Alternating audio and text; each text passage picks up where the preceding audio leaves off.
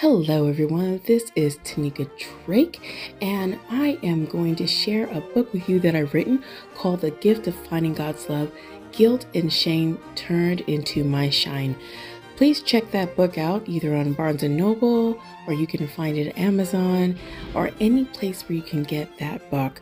Remember, it is not okay for anyone to hurt or harm you. Please check that book out, and happy reading, everyone.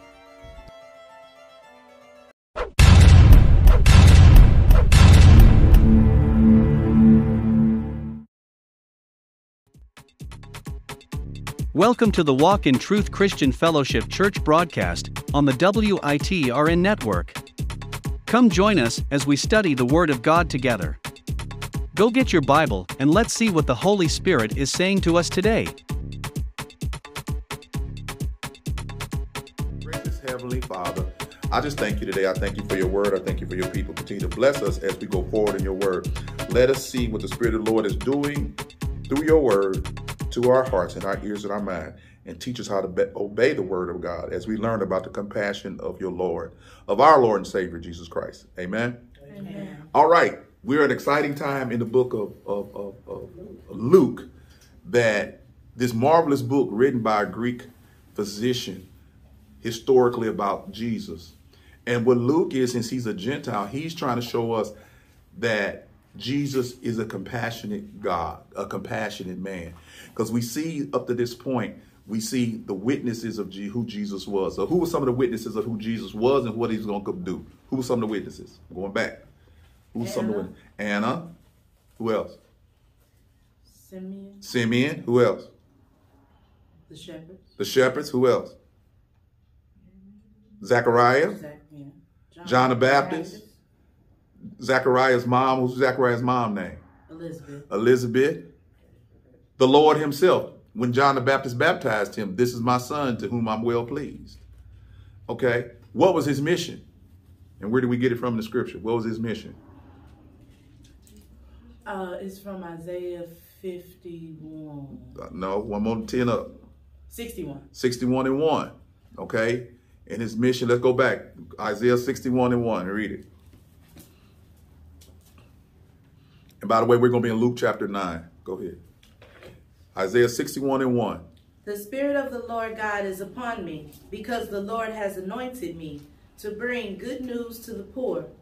He has sent me to bind up the brokenhearted, to proclaim liberty to the captives, and the opening of the prison to those who are bound, to proclaim the year of the Lord's favor. Amen. So we know that when Jesus read that in Luke, he rolled up a scroll and sat down. And he told them, today, this has been fulfilled in your ears. Okay.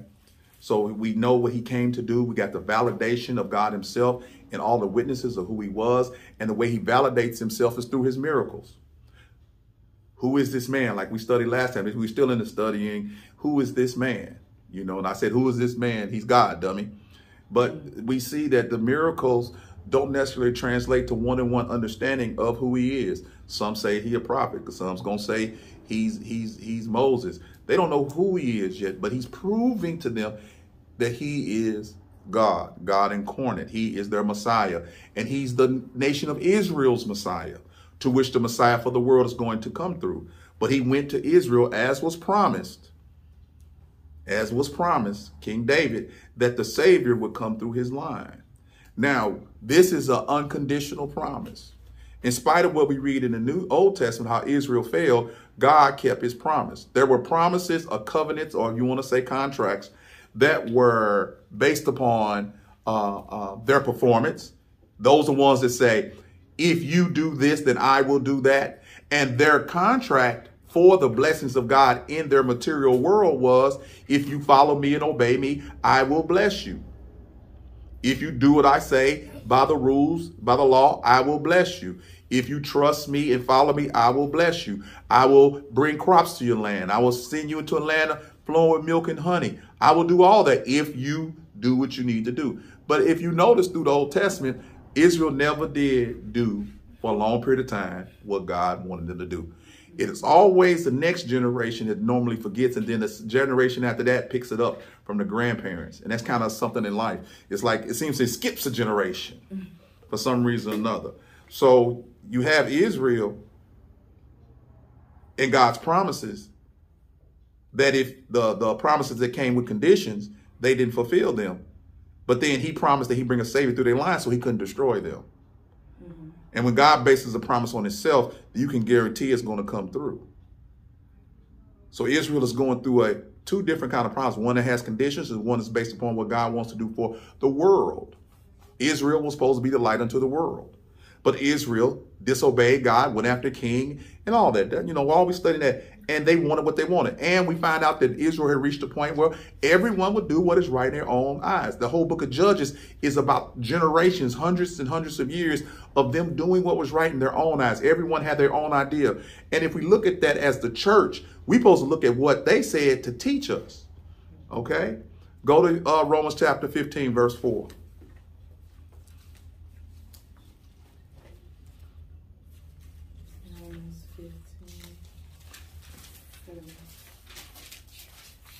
And Sister Brown, get 2 Timothy 3:15 and 3:16.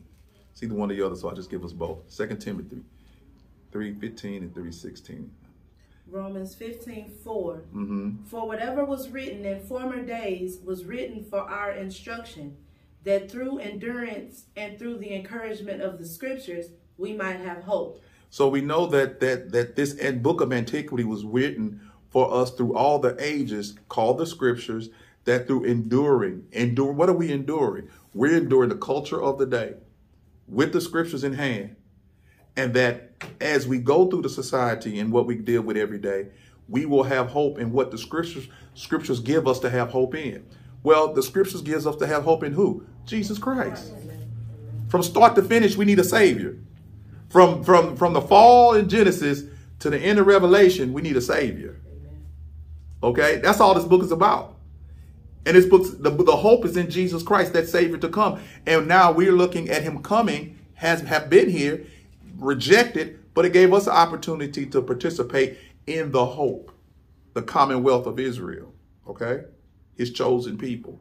But it's through the mystery of the body of Christ, where now God is not working on the outside. He's provided a way through his death, burial, resurrection to send back the Holy Spirit to work us from the inside out, because that's what we needed to change. Okay, so the scriptures give us these instructions. And anytime that we culturalize what the Bible says and take it out of context, what we do is do damage and violence to the word of God, and it doesn't have the power that it's supposed to have over our lives. Okay, what else, Sister Brown, what you got? 2 Timothy 3:15. And that from a child thou hast known the holy scriptures, which are able to make thee wise unto salvation through faith, which is Jesus Christ. Okay, that's what I wanted. So he's talking to Timothy. He's telling him about go back 3:14. Read 3:14. But continue thou in the things which hast learned and hast been assured of, knowing of whom thou hast learned them. Keep going. And that from a child thou hast known the holy scriptures, which are able to make thee wise unto salvation through faith, which is in Christ Jesus. So see what the scriptures do? The scriptures make you what? Wise. Yes. Unto what? Salvation. Yep. Which is placed where? In faith. Faith in who? Christ. In Christ. So the scripture should lead you to Christ. Yes. Now, in today's times, it's the scriptures. You make it all about you. You don't make it about the glorious God. You throw him in there for good measure. But this book is about a savior, and that's what we need. It's not about you having more money. It's not about you having a successful marriage. It's not about any of those things that will possibly come through you following God, because you can follow God and don't have a successful marriage. Okay? Yeah. See, we pay God into this corner like, if we do this, then he got to do that. No. That is not how this works. Okay, you supposed to do what you supposed to do with God on your understanding, like he's given you, so you can walk this world and endure the things of this world. Okay, but it's not a one-to-one correlation that when people get saved, everything gonna go right in their life. When people get saved, everything is right in their life because they know where they're going for eternity. No matter what happens after that point. But again, Doc, those are the things that a lot of us has been taught, and it's been ingrained in us from young children, young child. Yeah. You do this, then God's gonna bless you. So it's a quid pro quo with God. God is not your God. God is you owe him. Because you've done what the pastor or prescribed teaching says. Okay? And we got to understand, the minute that you think God has to do something for you based upon his word, you take it out of the grace and mercy category, and now you make God a debtor to you. And God is not a debtor to anyone. He's not a debtor to anyone. But it's those little subtle thinking, Sister Brown, that you just talked about, which keeps us blocked from the beauty of who God is. Yeah. It blocks us. That level of idolatry, of idolizing self, blocks us from having a relationship with the omnipotent God that we can have while we're here. You don't have to wait till you get over there. You can have this relationship with God here, but you have to. The relationship has to be above your circumstance. I got a good relationship with God no matter what I go through. No matter what I go through. No matter sickness, no matter health, no matter rich, no matter poor. Didn't he say that? All things work together for the good for those who love God, that are called into his purpose. Whether by my purpose is to worship him in spirit and in truth. And in that, live my life according to what he wants me to do, and let him work out where he wants me to go, and let him do what he needs to do through me so I can get a crown. And even with that, just knowing him and having a relationship with him like I could have is crown enough. See, the issue is there are going to be some people that's going to get into heaven and they're not going to have any rewards because they didn't work on their having a relationship down here. You know what the biggest reward is going to be? There are going to be some people that have a closer relationship with God than you do when you get to heaven. Because of what you did here. The more intimate you are with him here, not religious, the more you are relationally intimate with God here, based upon his word, based upon the instructions of God, it will determine how well you see him over there. Okay? And I want to see him from an adult maturity and not just like a babe. I want to see him as he truly is. All the light that I can imagine, all the love that I can imagine. I want to see that. All right. So that's that. We know what the scriptures are for. And in John, it tells us that that in his book, these things was written that we might believe that Jesus Christ is the Son of God, okay? John 20 and 31, all right? So we know why these things are written. Is to instruct us, help us. The Bible also says the purpose for the word of God, rebuke, correction, instruction, all of that, so that you can rightly divide this word of truth. There's a wrong way to divide the word of God, okay? And that's the problem. There's too many people out here wrongly dividing the word of God, not rightly dividing the word of truth. And what you do is you get confused because on one minute they're telling you free and next minute they're putting you in bondage. And 9 times out of 10, they're putting you in bondage because they don't understand the compassion of God that was given to them. And that's where we are in this book. We're at the point where we see that God, Jesus has healed a whole bunch of people. Okay. And his compassion still is just amazing. And that's what I think Luke is trying to show. He's trying to show this man, Jesus, is the most compassionate man that ever walked this earth. And therefore, by what he did in his miracles and the compassion he showed upon sinners, he has to be the Messiah. Because only a Messiah would serve that much compassion. And all he requires is that you come. And he didn't even take credit for when he healed. He would tell them, your faith healed me. Your faith. Understanding that the Spirit moved as he wanted, but he would tell them, encourage them, your faith, your participation was your faith. And we got to increase our faith. Even the disciples won't come to a point and say, increase our faith. And that's when he explains to them, some people talk about mustard seed faith and really don't have any faith. They hope they got mustard seed faith. Because he said, with that, you can move stuff. But again, his compassion is what I want to focus on today. So, all right, we at 9 and 1. All right, let's go. And he called the 12 together and gave them power and authority over all demons and to cure diseases. So they got power and authority over demons, supernatural and natural afflictions, okay? Now they're getting the assignment, all right? So they have authority and they have power.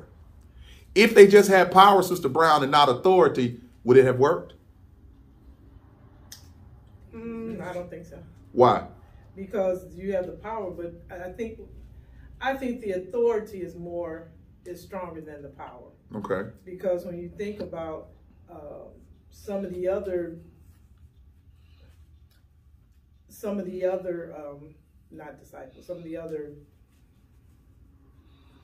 Well, I'm losing my train of thought. That's all right.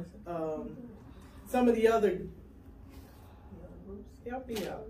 I want to say not the prophets. Yeah, prophets. Okay. They had power to a certain extent, Mm-hmm. but they didn't have the authority of God. Okay. So they could make the little snakes do this and bite people or whatever, Mm-hmm. but they didn't have the authority. Okay. Okay. That's just my thinking. All right. That's good. That's good. Anybody else? Well, think about this. Let's think about that light switch. If I I have the authority to turn that light off, right? Mm-hmm. All right. But there's power surging through that even if I turn the light off, right? But it needs somebody to come click the switch up. Mm-hmm. So the person who has the authority regulates the power. Right. All right.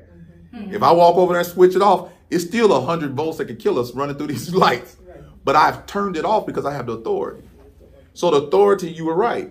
The authority is paramount to power. Some people got power but don't have authority.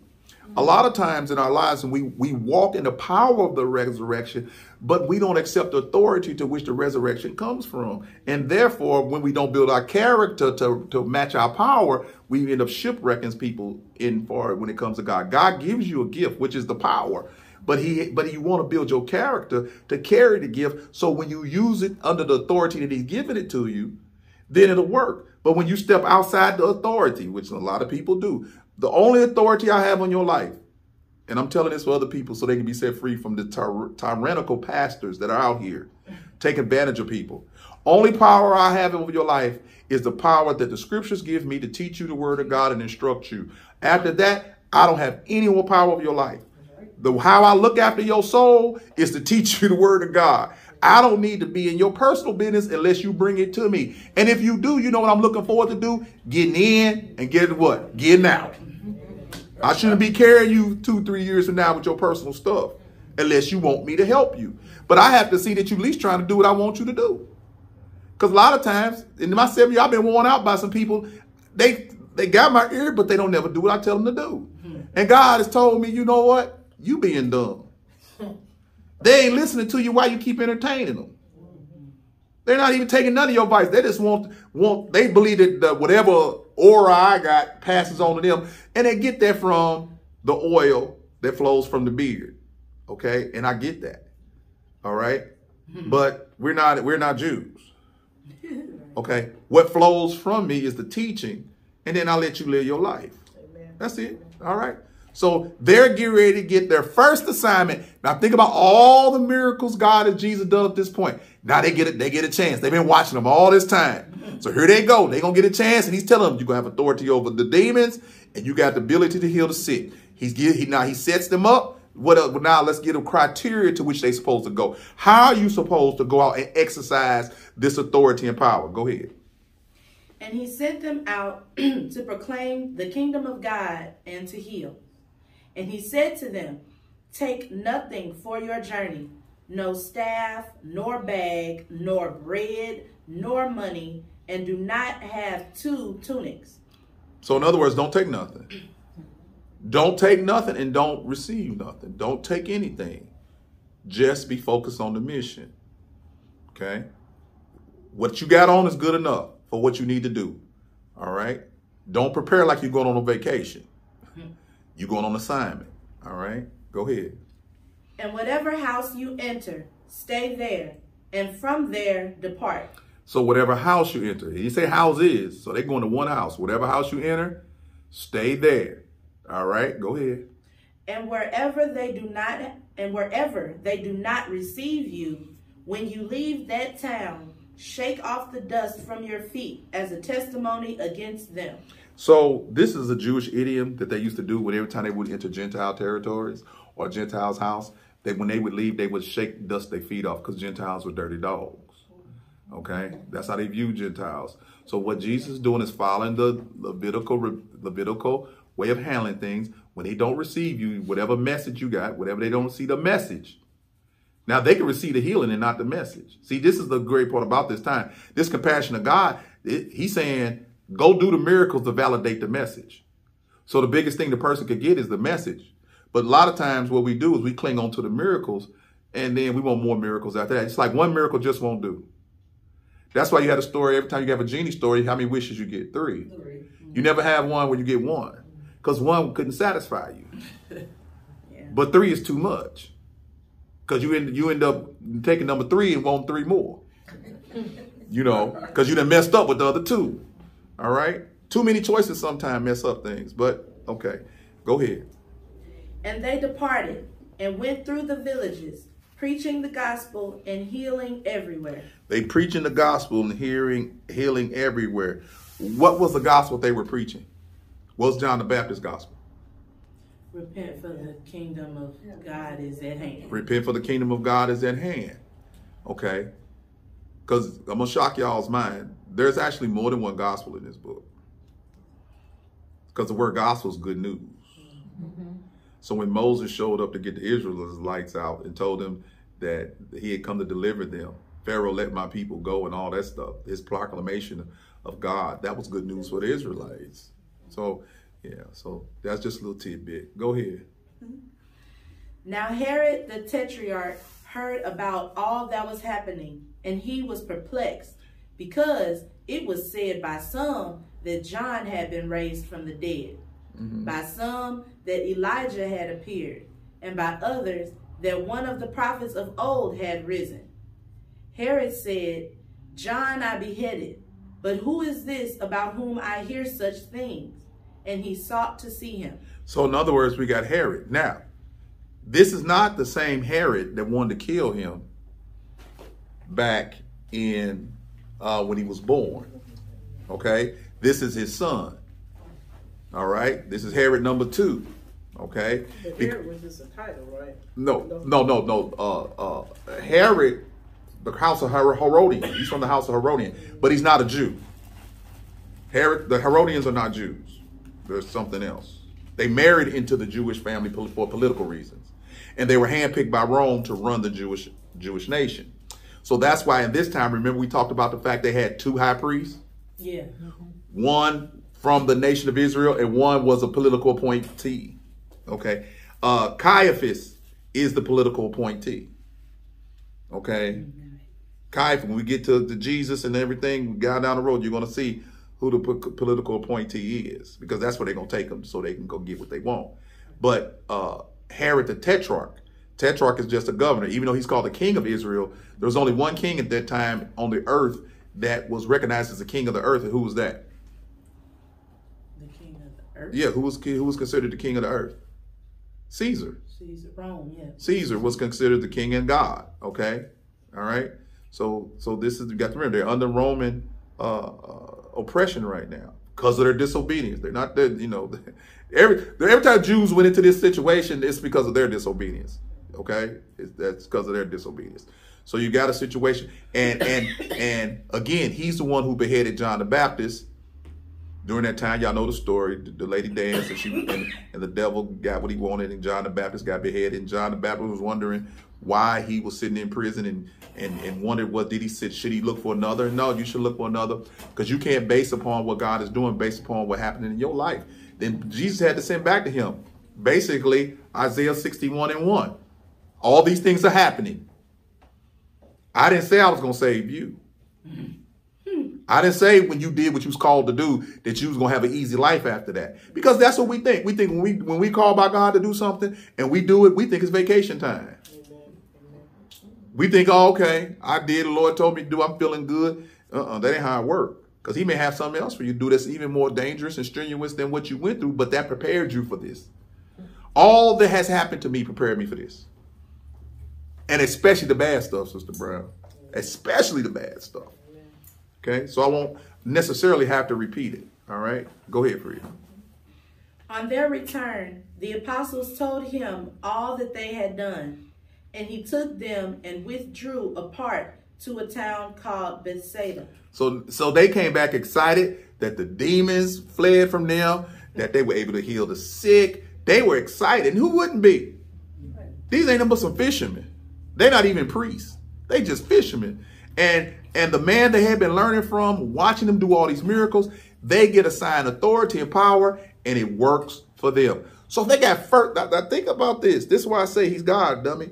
I mean, they doing what he did. So who else could it be? Because none of the think about this. Isn't it interesting? Jesus said John the Baptist was the greatest prophet born unto woman, right? Mm-hmm. Name the miracles that John the Baptist did.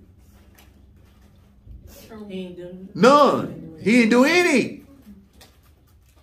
You know why he was the greatest? Because he had the message. But see, being that we flesh creatures, we look at people who do fancy stuff with their hands and that kind of stuff and trick us, you know. But he had the message. That's what made him the greatest. And he said, even the least in the kingdom, you know, the least in the kingdom, if the least in the kingdom gives the message, he's greater than John the Baptist because he holds no title. There's a lot of people out here giving out the gospel. They'll never have a title. But they're faithful to the ministry. They're faithful to their church. They're faithful to the mission of God. And they'll never be known, you know, even at my level. They'll never even be known at my level. And sometimes I think it's a curse and a blessing. Because the more people study us, I'm not worried about the critique, but sometimes you just be like, I don't want to let the eyes be on me all the time. But that's what we called to do. Like y'all are called to support that, you know. And again, you get blessed from that. I mean, I get letters from all over the world about this ministry and how blessed people are from our serving them, because we're serving them. We're not asking. I don't ask anybody for any money, you know. At the end, there's a thing. Sometimes I put out there, sometimes I don't. But it's not a thing where it's not about money. It's about the message. And that's what it's about for all of y'all. God is giving. Now, look, he made him give you the authority to cast out demons and all that other stuff. But he did give you the authority to carry his message. Amen. And you have the power because you're saved. Because you can walk in the power of the resurrection. That's why when he said he doesn't give us a spirit of fear, we still reverence and fear God. But the spirit of fear has to do with, there's nothing that prevents you from giving the message of God out. The salvation message, the gospel. Jesus Christ died for sinners. There's nothing that should stop you. There should be no trepidation when it comes to giving the word of God out. Just that. You know, what has happened to you, your testimony. All right, go ahead. When the crowds learned it, they followed him, and he welcomed them and spoke to them of the kingdom of God and cured those who had need of healing. See how he rolling? They went away to rest. The crowds follow, and look what he get to doing, healing. Remember the time in the other chapter where he healed all night long. He stayed up and healed anybody that came to him. Jew, Gentile, he didn't make a difference. His compassion is amazing. Amen. God's compassion is amazing. And I want to touch on that to show you how compassionate is. Sister Brown, go to Psalms 86 and 15. Read that. Psalms 86, 15.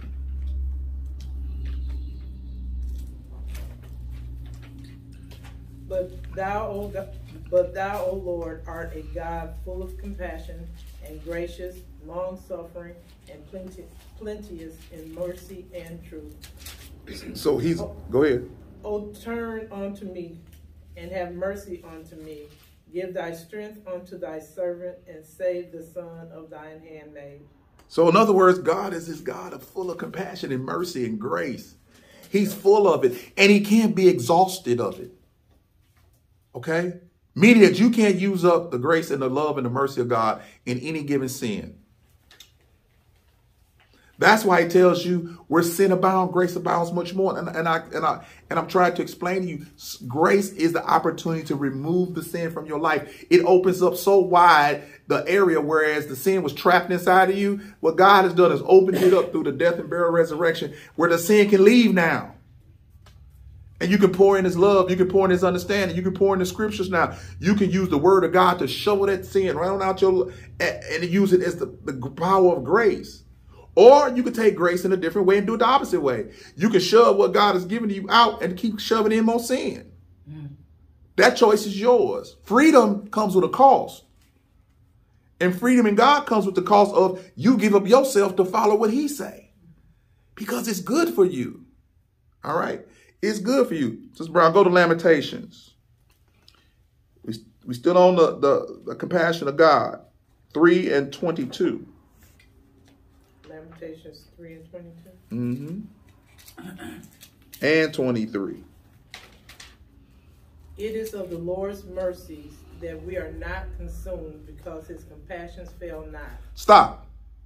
It is because of his mercies. Amen. Not because of what you do. Yeah. People listening, get this in your head. There's no religious activity that you can do that satisfies God to the point that you're not going to be held accountable for sin. There's only one avenue he gave us, is Christ. So read that again. That is so powerful. Read that again, Sister Brown. It is of the Lord's mercy that we are not consumed, because his compassions fail not. So because his compassion he has for us, we're not consumed by his wrath that we deserve. That it goes along with Ephesians chapter 2. Okay? We deserve wrath, but his compassion overrides his wrath.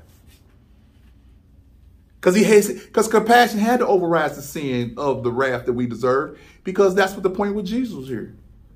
Jesus was coming to give us the compassion that no one else could give us, to take our place on the cross. That's the most compassionate act, that one would give the Bible, Romans talked about, that one gives his life up for a friend. And he gave his life up for sinners who weren't his friend. Okay? Who weren't his friend. Go ahead, keep reading. They are new every morning. Great is thy faithfulness. The Lord is my portion, said my soul. Therefore I will hope in him. See? We're back to this hope. The scriptures said we're supposed to have hope in the scriptures. And the scriptures talk about the Savior. The Savior is Jesus Christ. And this was way back in Lamentations. Amen. He's talking about the Lord Jesus. The hope is in Jesus. Before he even knew Jesus was going to come, and he knew how Jesus was going to come, but he had hope in the Savior because God had promised them. All right? And when the Bible says sometimes you need to encourage yourself, I'm going to help y'all with that. It ain't never about self. Because you ain't got enough to encourage yourself. Because if that's the case, you wouldn't need God. So if we see that the word of God is for our endurance and our encouragement, the way you encourage yourself is through the scriptures. Amen. See, it ain't you relying on you. It's you relying on what God has given you. He's your portion. Amen. You got to realize that, saints. I can't make you realize God's your portion. Me and you sitting next to each other going through the same accident. I'm thinking God my portion. You worried about what's happening tomorrow with the lottery. We in an accident. You try to make sure you can get home to your numbers. I'm thinking God, he's our portion. Guess what? God saved the both of us. Yeah. But if God take me and I'm worried about him being my portion, I'm not in a bad place. Because he is my portion. I know where I'm going. I pray that Lord let me get to my mother's age. You know why? Because if I am progressing in loving God like I am now, if I get 30 more years of loving God on this side, Amen. That's why I'm jealous of Frida and them. Think about it. When they get to our age, if Lord bless them and they stay on track, Amen. they're going to be powerful in God. Because at their age, I wasn't thinking about this at all. But they in it. And that's why we got to give them room to grow. Because they have a bright future in Christ. When I look at them, I see the future walking truth, whatever it's going to be. It might just be them. I don't know. But all I know is we've done our job. All of us. Training them up. Bringing them along. Letting them grow. Watching how they do stuff. You know? And understand they're going to do this stuff different. Okay? But as long as the word is there, we don't worry about that. Okay? All right. Go ahead. Back to the go ahead. So we talk about the compassion of God. He is your portion. Just because he's your portion, you should thank God and say, God, thank you. Because he didn't say he's your portion when you do good. He didn't say he's your portion when you do bad. He said he is your portion. See, that's one of them things that's non-negotiable with God. For his children, he is our portion. You can't take that away from me. I don't care what you see me do. You don't have authority to take that away from me, or the power to take what God has done for me away from me. That's why I don't like it when these pastors play fast and loose with salvation, and it's up to them to decide, you did this wrong, you ain't saved no more. You did that wrong. No, don't do that to people, because you lead them in despair, because you're not following. You think you're following the word of God, but what you're doing is putting them in a ridiculous position, because what if another pastor say something else to do? Now they confused. Because each of you said you from God, but let's measure it up to God's word. See, don't tell me that God's going to put something in your mouth that you haven't studied. I'm telling y'all, I'm done. The next person who get up before y'all, and I'm telling y'all this and just listening, the next time somebody get up in this church talking about they didn't study, they didn't do this and they did that, and God going to put it in their mouth because God said he going to bring back to the remembrance and put in their mouth what needs to be said, which is a true statement, but you're using God's word against what he said. He said, study to show thyself approved. So it can't mean what you just said. Yeah, he did say that he put in your mouth what you need to say. But then he also said, study to show thyself approved. So you're gonna rely on the part of God's going to put some in your mouth, but you're going to ignore the parts that God say, study to show yourself approved. That's what you call twisting the word of God. It has to match up. So it can't mean what you're thinking. What it means is, if you read it in context, he said to this, when they bring you before the governors, the enemy, the temple, and that kind of stuff, and you're being persecuted. That's the key word. And you're being persecuted. Then he say, don't worry about what you're gonna say. I'll give it to you. Amen. Amen. So if you coming to preach and you tell me you ain't studied, where's the persecution that's supposed to give you? We're not prosecuting you. We're not persecuting you. So you're not being questioned. Okay? We need to stop that, saints. It sounds cute, but it's not. It's very serious to me, because I know where it comes from. It comes from laziness and over spiritualizing, like God is always talking to you. And I can tell when it don't. I can tell when you do something godly because it'll match up with his word. See, that's what he gave us to weigh everything by. Not what's up here, but what's in here. We weigh it out. Oh, that don't sound like God. To be lazy and trifling, that don't sound like God. No, that ain't how we do things. That ain't how God does things. All right. Go ahead, Free. Now the day began to wear away, and the 12 came and said to him, send the crowd away to go into the surrounding villages and countryside to find lodging and get provisions. So they done did the miracle, right? They went out and healed everybody. I want y'all to keep that in your mind. They were given authority and the power. They got a chance to watch Jesus again heal. And maybe he let them heal along with him. We don't know, but we know that they went away and the people came and Jesus healed. Now they're in a situation where all the people that hung around and listened to his word, listened to his message, is they hungry. He's not going to send them away. And we have this account in the other gospels. They're not going to send them away. So they need provisions. So what happened? Go ahead. For we are here in a desolate place. But he said to them, you give them something to eat. Stop. So what their response is, how we going to feed them? Because there's no store around. There's no store close. So we're in a desolate place, the place that on the surface seems as if it's a place that doesn't have any life or any sustenance or any provision in it. We're in a desolate place.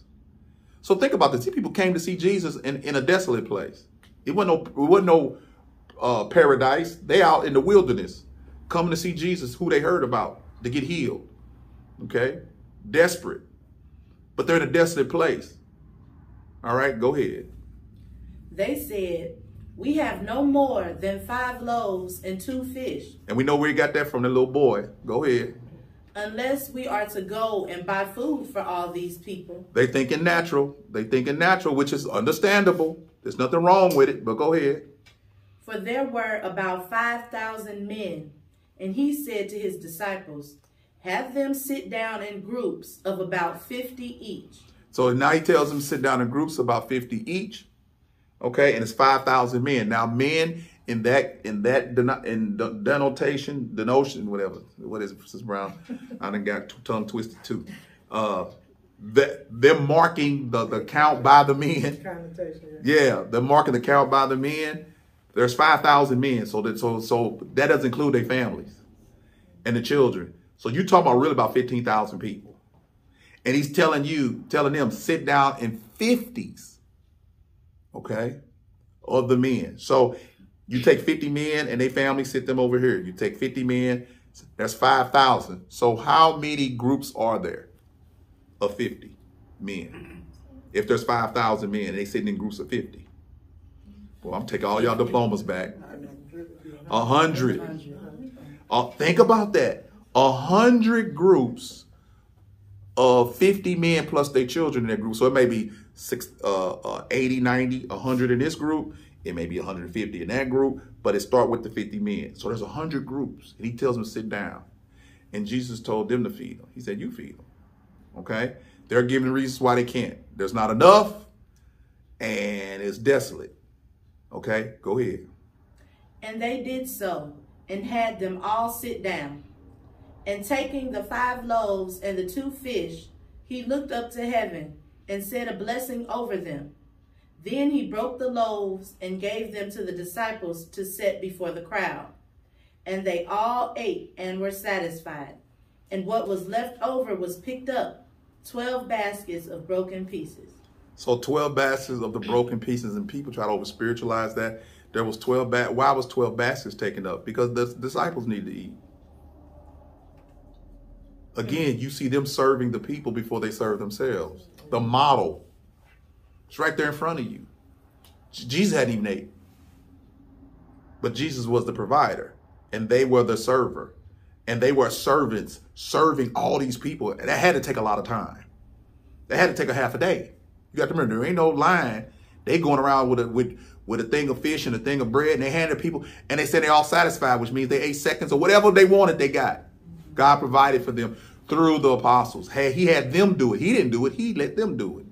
So now you have a situation whereas they serving, they did the miracle on the supernatural level, and they need to serve on a supernatural level. But they serve sometimes as ministers of God, not even apostles. What I see is that as much as we can serve on a supernatural level, we need to look after the needs of people on the natural level too. That's the food. Okay? In this situation, it's the food. Your situation may be different. Okay? I'm just saying, you're a servant. There's no glory in this. Can you imagine being 12 people trying to serve 10,000 people? There wasn't no glory in that. There wasn't no glory. That probably was a very, in the middle of the desert. Yeah. There probably wasn't no fun in doing that. Nope. You know, and Jesus just stood there and they walking around. I bet they looking up. I bet they wish the bucket got empty. Yeah. Every time they reached in, like, where is this coming from? Yeah. Right. Hey, it just got light, and then when I went to the other 50, between walking from one group to the next group, it get heavy again. You know, and Jesus, and I looking back at Jesus, Jesus like, all right, go ahead. Now it happened that as he was praying alone, the disciples were with him, and he asked them, who do the crowds say that I am? See, here we go. Who is this man that can calm the sea and the waves? Who is this man that can raise people from the dead? Who is this man that can feed 10,000 people? Who is this man? So this all culminates.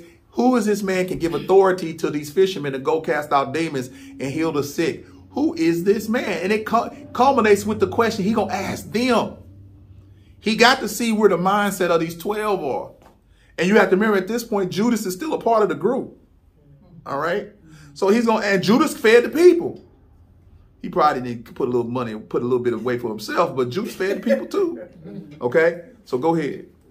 And they answered, John the Baptist, but others say Elijah, and others that one of the prophets of old has risen. Then he said to them, but who do you say that I am? So he asked, who do they say that I am? The ones who are receiving the miracles? And he said, some think you John the Baptist. Well, that's kind of crazy. John the Baptist ain't never did no miracles. Okay? Herod wanted to know who you was too because he heard about the miracles. He wanted to have an audience with you.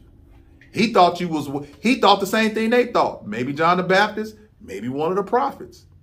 They can't rationalize that he's the Messiah. You see what I'm saying? That blindness of disobedience will not let you see that part you need to see. You good up to a point. But you can't get to the fullness of what you need to see because you living in a life of darkness. You living in that John 3:19 area. Men prefer darkness rather than light because their deeds are evil. See, when you're not willing to let God get into the dark spaces of your mind, you will not be able to enjoy the fullness and speak correctly. So they are going on what they know up to the point of what they've seen and what they heard, and they still haven't made the leap that he's the Messiah, the planned Messiah. Nobody's done as many miracles in the whole Bible of the Old Testament. And when you read the Old Testament, them dudes wasn't doing miracles every day. It'd be 50 years between the first miracle and the last miracle. Jesus doing miracle on a wholesale basis. Okay? To me, the leap should be easy. But with disobedient, hard, stiff-necked people who are so called into religion, you'll miss it every time. And leaders who are corrupt that want to rule over the people versus bringing the people to God. And again, you've got to remember, 90% of him trying to get to them, he did miracles for the people, but he did it on behalf of the leaders who, if they would have accepted Jesus, they would have accepted Jesus. But they didn't. All right? Go ahead. And Peter answered, the Christ of God. And he strictly charged and commanded them to tell this to no one, saying, the Son of Man must suffer many things and be rejected by the elders and chief priests and scribes and be killed, and on the third day be raised. Stop right there. So in other words, he says, you answer correctly. Peter answered correctly. He said, tell no one. And then he tells what must happen. The next sentence is going to say that this was even hidden from them. He told them, but God also blocked their understanding because God is a revelatory God. He reveals himself to whom he chooses. He let them know they answered correctly, but they weren't ready to handle the full understanding of what was going to happen next, because you have this powerful person, you know he's from God, and again, you want him to overthrow and put you back in the Davidic time, but he didn't come to do that. Even though he's prophesied to do that, the mystery was the church. The church was that mystery that nobody know about. None of the prophets of old knew about the church, the body of Christ. That's what we are. We the body of Christ, okay? So we see this compassion that Jesus has towards people, that he's even to multiply himself. Whereas he said, I'm going to send y'all out to even do the miracles that I've been doing as I walked around. I'm going to let you guys do it. And you guys go out to the villages and you do what I've done, proclaiming the gospel, understanding that the gospel is the power. The gospel is the power of God unto resurrection. That's what Romans. See, what Paul writes about is explaining this. Paul's explaining what we're reading. He's saying the gospel that was given for them to give was the power of God unto resurrection for them too, if they would have believed. But they didn't believe. And we just see how compassionate God is. Sister Brown, one more time. We're going to stop right there, but one more scripture. Go to Colossians 3 and 11 and 12. And we'll end with that. Colossians 3. 11 and 12. Where there is neither Greek nor Jew, circumcision or uncircumcision, barbarian, Scythian, bond nor free, but Christ is all and in all. Put on, therefore, as the elect of God, holy and beloved, bowels of mercy, kindness, humbleness of mind, meekness, long-suffering. How far did you say that? That's it. Okay. So in other words, with all of those, that's compassion. Put on compassion. Put on compassion. And see what he gave before that. That's, we're no Greek, no Jew. If you go before that, you understand that a little bit more. But I want to start there. There is no partiality with God. And God is saying there's nothing in the natural that should stop you, if you're a child of God, for putting on compassion. Just because you're a Greek and you saved, put on compassion. If you a Jew and you saved, put on compassion. If you black and you saved, put on compassion. If you white and you saved, put on compassion. See, the thing about it is the cross makes everything else irrelevant. Amen. Because we all are sinners and we all fall short of the glory of God every day, and we need a Savior. And in this instance, we're rolling with Jesus being this great compassionate Savior, to the point that he's going to even, instead of send out the 12, in the next chapter, he's going to send out 72 or 70. Depending on which version of the Bible you got, 72, 2 by 2. So that's 36 groups of people he going to send out to do the same thing they did. Now he's extending it to the next level. So you got Jesus, you got the apostles, then you're going to have disciples, which are students that are not apostles, but they're students. Okay? An apostle is just elevated a student. Just elevated in the sense of responsibility. So now he's going to extend his reach through the power of his disciples to these people who are just following him. That are going to eventually, when he says, you must eat of my blood, eat my flesh and take of my blood, they're going to leave him. This is going to be the 12. See, you can come along and be a student of God and never be saved. Yeah, it doesn't see. That's the weird part about it is you can intellectually study this Bible and know everything about this Bible, but the intimacy of salvation will miss you. So you have knowledge and you're puffed up, but you're not saved because you're not willing to bow your knee. Everybody else needs to understand this. I'm going to show you how smart I am in this, but that person's never bowed their knee to get saved themselves. So they're missing the essence of the purpose of this book. They don't see Jesus like I see Jesus from Genesis in the fall and the necessity for a Savior like we do. We need a Savior. Yeah. Not we want one. We need one. Because if we don't have one, eternity is nothing to us. And if the Bible's true about what eternity is for those who aren't saved, I don't want no part of that. I don't want to be sitting here gnashing no teeth and being eaten by worms that never get quenched and thirst that never get quenched. I don't want to eat. I don't want to live like that. But Jesus came to show compassion, and that's what we want to do. We want to be the ones who show the compassion that was shown to us. And when you understand it better, you'll be more quickly to do for somebody than do against somebody. Amen. Let's pray. Oh, gracious Heavenly Father, I just thank you. I thank you for your word and your people. Continue to bless us as we continue to study the passion of Jesus. It's in Jesus' name I pray. Amen. Amen. All right. Thank you for listening to the Walk in Truth Radio Network broadcast. If this message has been a blessing to you, consider donating on your favorite platform. You can donate by looking in the description box and picking your favorite platform of choice, Venmo, Cash App, or PayPal. Continue listening. And your prayers are needed, welcomed, and appreciated. Thank you for tuning in to the Walk in Truth Christian Fellowship Church broadcast on the WITRN network. Come join us every Sunday at 9 a.m. Central Standard Time for Sunday worship. Bible study is held on Tuesdays at 11 a.m. and 7 p.m. Central Standard Time. We are located at 3006 North Lindbergh Boulevard, Suite 711, St. Louis, Missouri, 63074. All are welcome, and we look forward to seeing you soon.